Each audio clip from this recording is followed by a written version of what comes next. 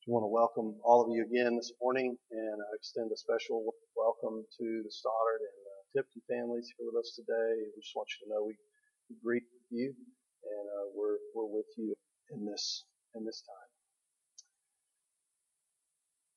And I pray that the words of my mouth and the meditations of all of our hearts would be pleasing unto God, who is our rock and our Redeemer this morning.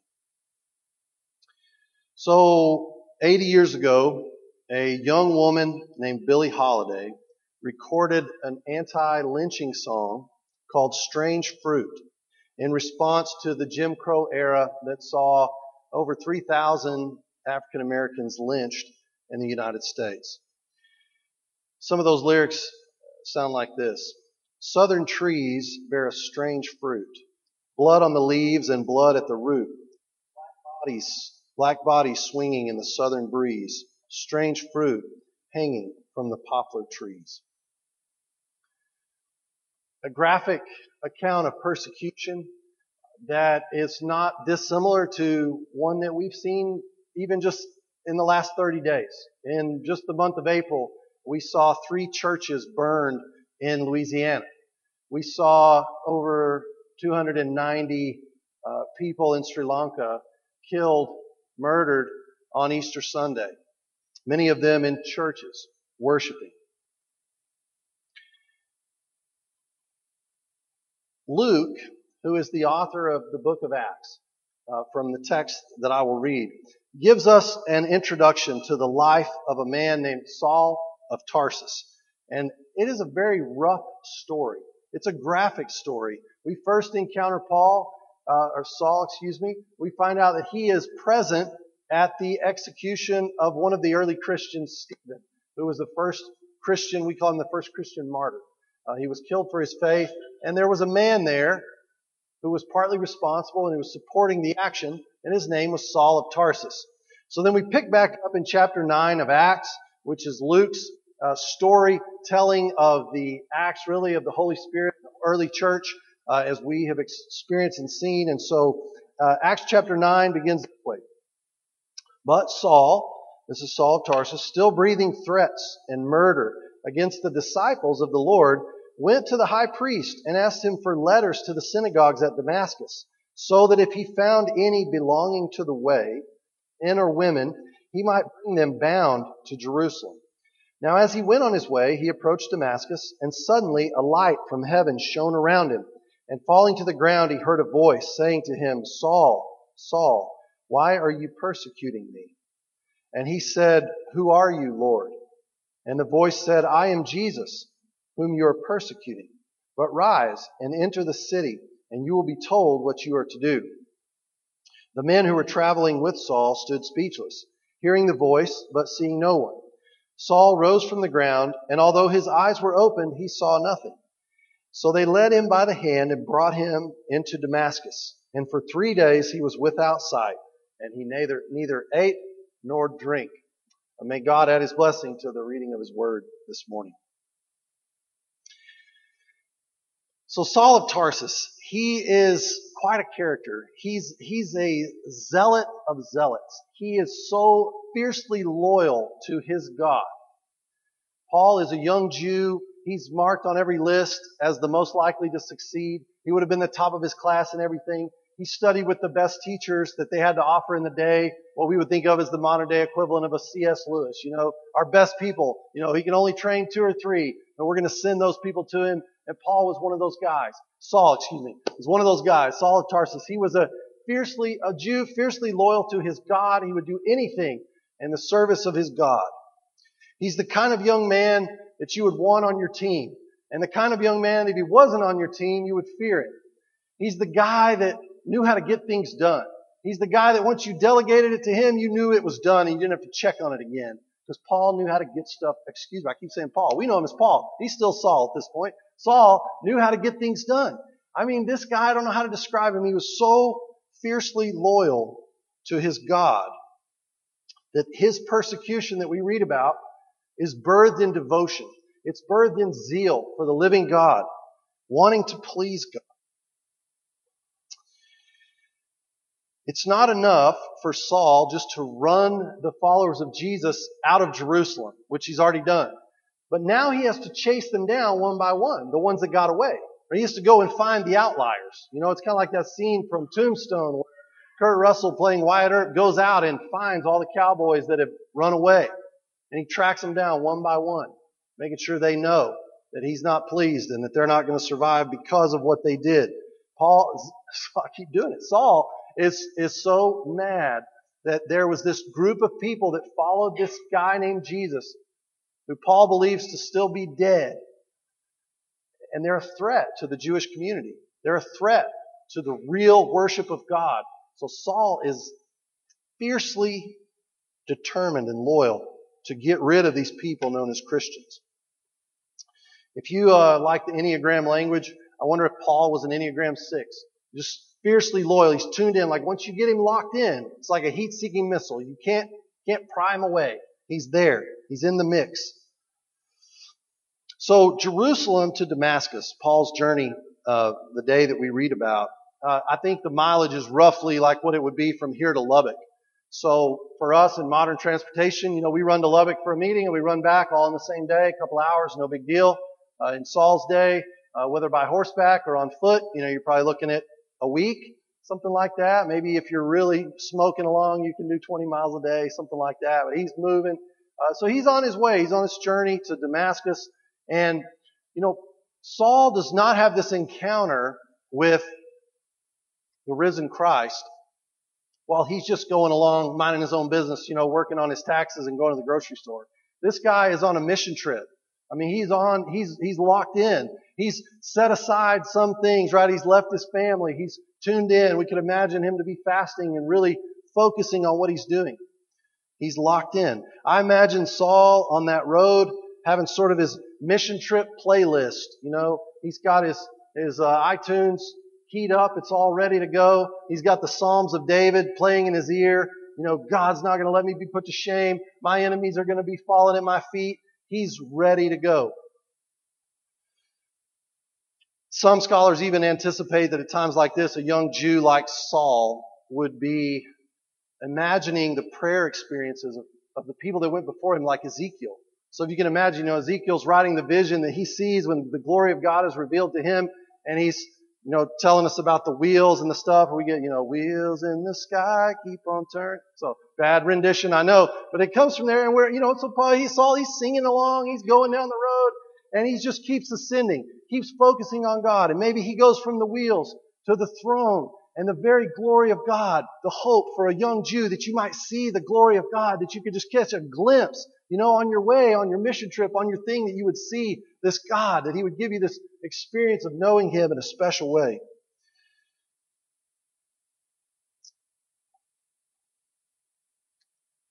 So Saul's moving along, and he's interrupted, or he's met on his journey. Suddenly a light from heaven shines around him, and falling to the ground, he hears a voice speak to him. We don't know if he's walking and he falls to the ground, if he's on a horse and he falls off, or, you know, we don't know what that's like. But he's arrested in his tracks. And he hears a voice. And the voice says to him, Saul, Saul, why are you persecuting me?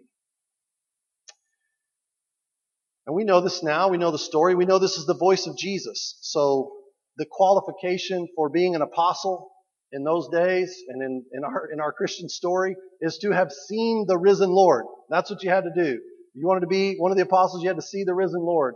And so our Easter preaching usually covers these post-resurrection experiences where Jesus appears to the disciples and they see him in his risen body, still with the scars from the nails and the spear in his side.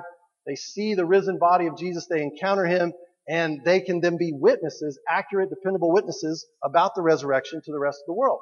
So that's the qualification. You can't be an apostle unless you saw the risen Jesus. So the reason we read this text in the Easter season is that Saul that day, sees the risen Lord.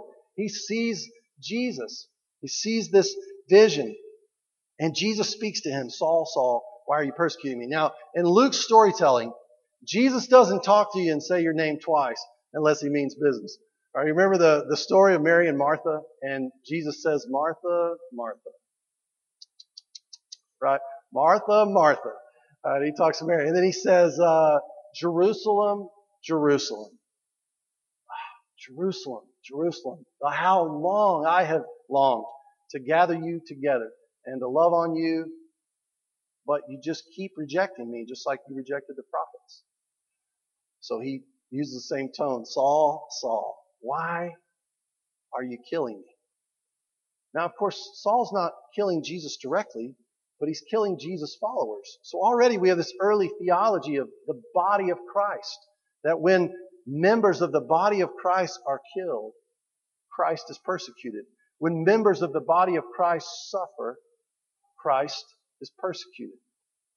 Saul, Saul, why are you persecuting me? And Saul responds, who are you, Lord? And the voice says, I am Jesus, whom you are persecuting. But rise and enter the city, and you will be told what you are to do. Now, so Saul, this is a cataclysmic thing. Saul encounters, or he gets some specificity in his worship of God. Remember, he's been worshiping God. He's worshiping the same God that we worship. But he gets specific now. He understands how this is supposed to work. He meets Jesus, the Son of God, the risen Messiah. Paul and all of his Jewish buddies, they longed for the Messiah. That's the great hope for the Jewish nation. They had to have the Messiah to have hope for anything in life, and they were waiting for this Messiah. Saul assumes that Jesus was a false Messiah. He's a fraud. And now he's been killed and he's put in his rightful place, and his followers need to be reminded that he was a false Messiah and that he died. So it's a very big surprise to Saul when Jesus meets him on the road and he's alive. So this resurrection news is startling for Paul, and it's startling for us.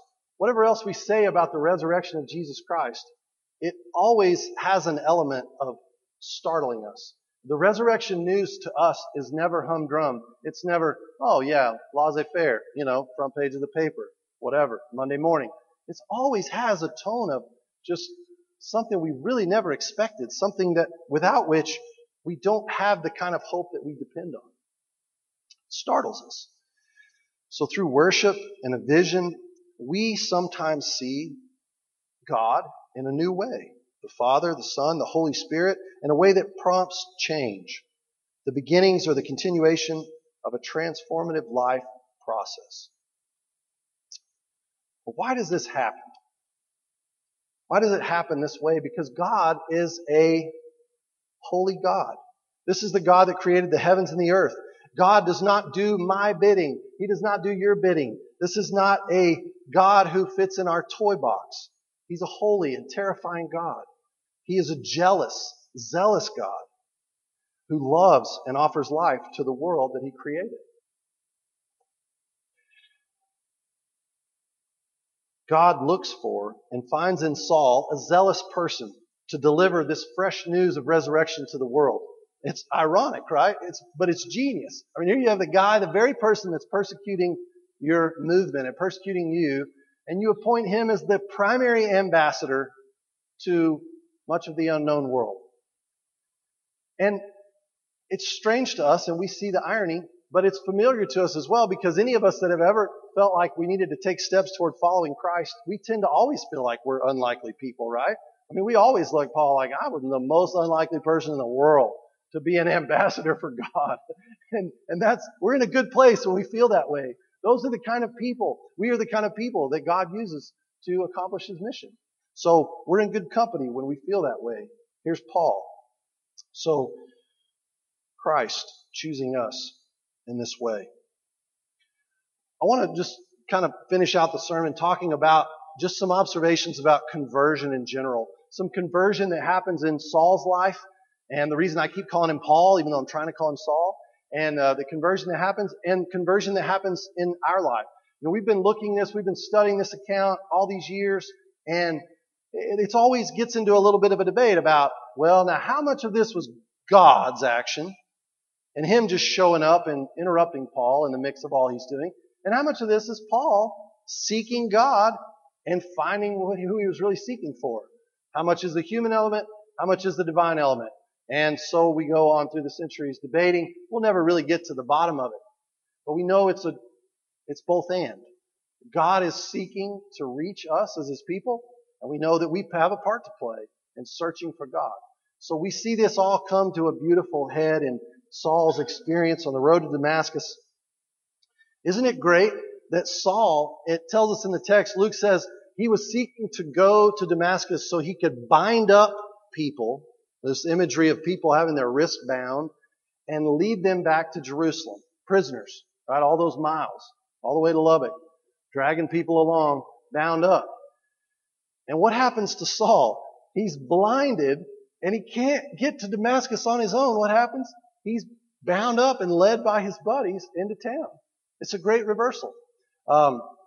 Saul, the primary zealot, the zealous person, he's the one who encounters Christ, the zealous God.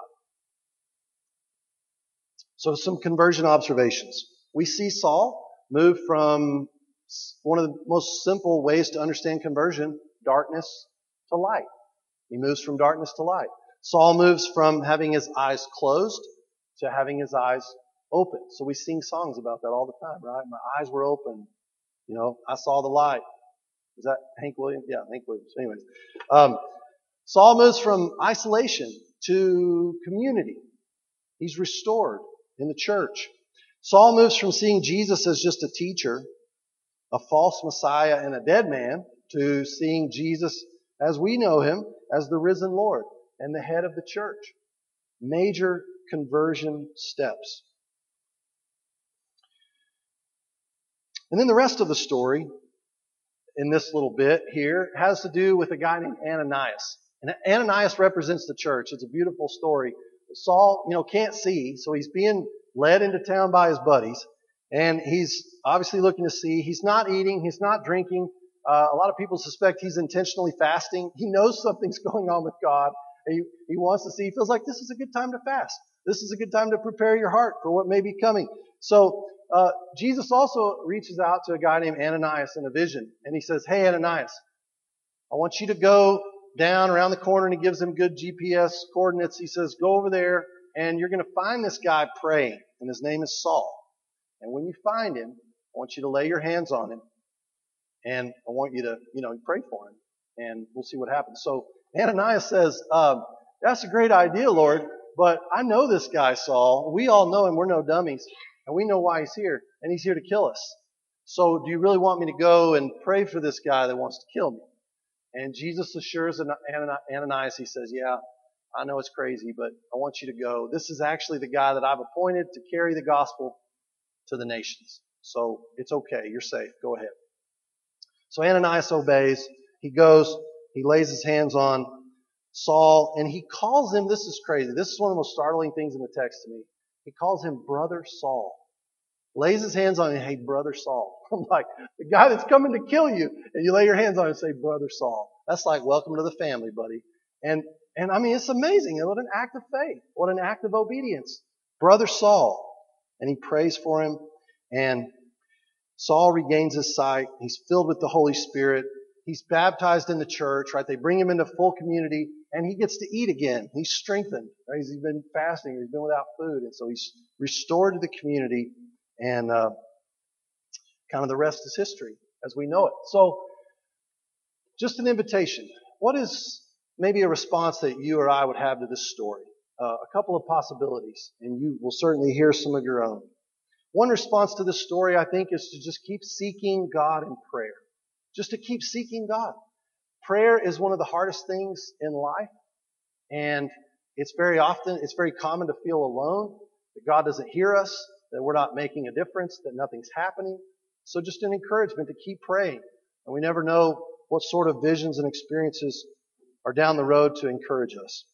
Maybe it's an invitation to increase in reverence and wonder at the presence of the resurrected Lord, making us perhaps candidates for seeing Christ in a new way. Maybe one response is to just simply acknowledge our tendency to be blind to some of the things that we hold most dear. and that we're zealous about.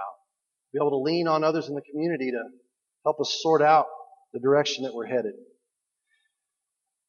And finally, maybe our response today is to be an Ananias to somebody. Maybe there's somebody that Christ is calling you to go to and to extend that kind of hospitality. Brother Saul, Brother Bill, Brother whoever that we think might be on the outside, on the fringes, someone to extend a word from Jesus to let those people know that they have a chance to belong.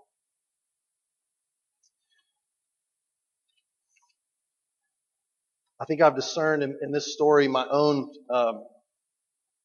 an opportunity to respond that I'm reluctant to, and that is just that a response of obedience to Jesus with some boldness at times. And so I'm going to be looking to the people that I trust that can help me discern the voice of God in this way, and try to be courageous, try to be bold in responding to some of those promptings and those callings. But whatever you're hearing today, may one of these responses find you. May it encourage you in your faith. And may you be able to take a step in the direction of the risen Lord. In the name of the Father, and the Son, and the Holy Spirit. Amen.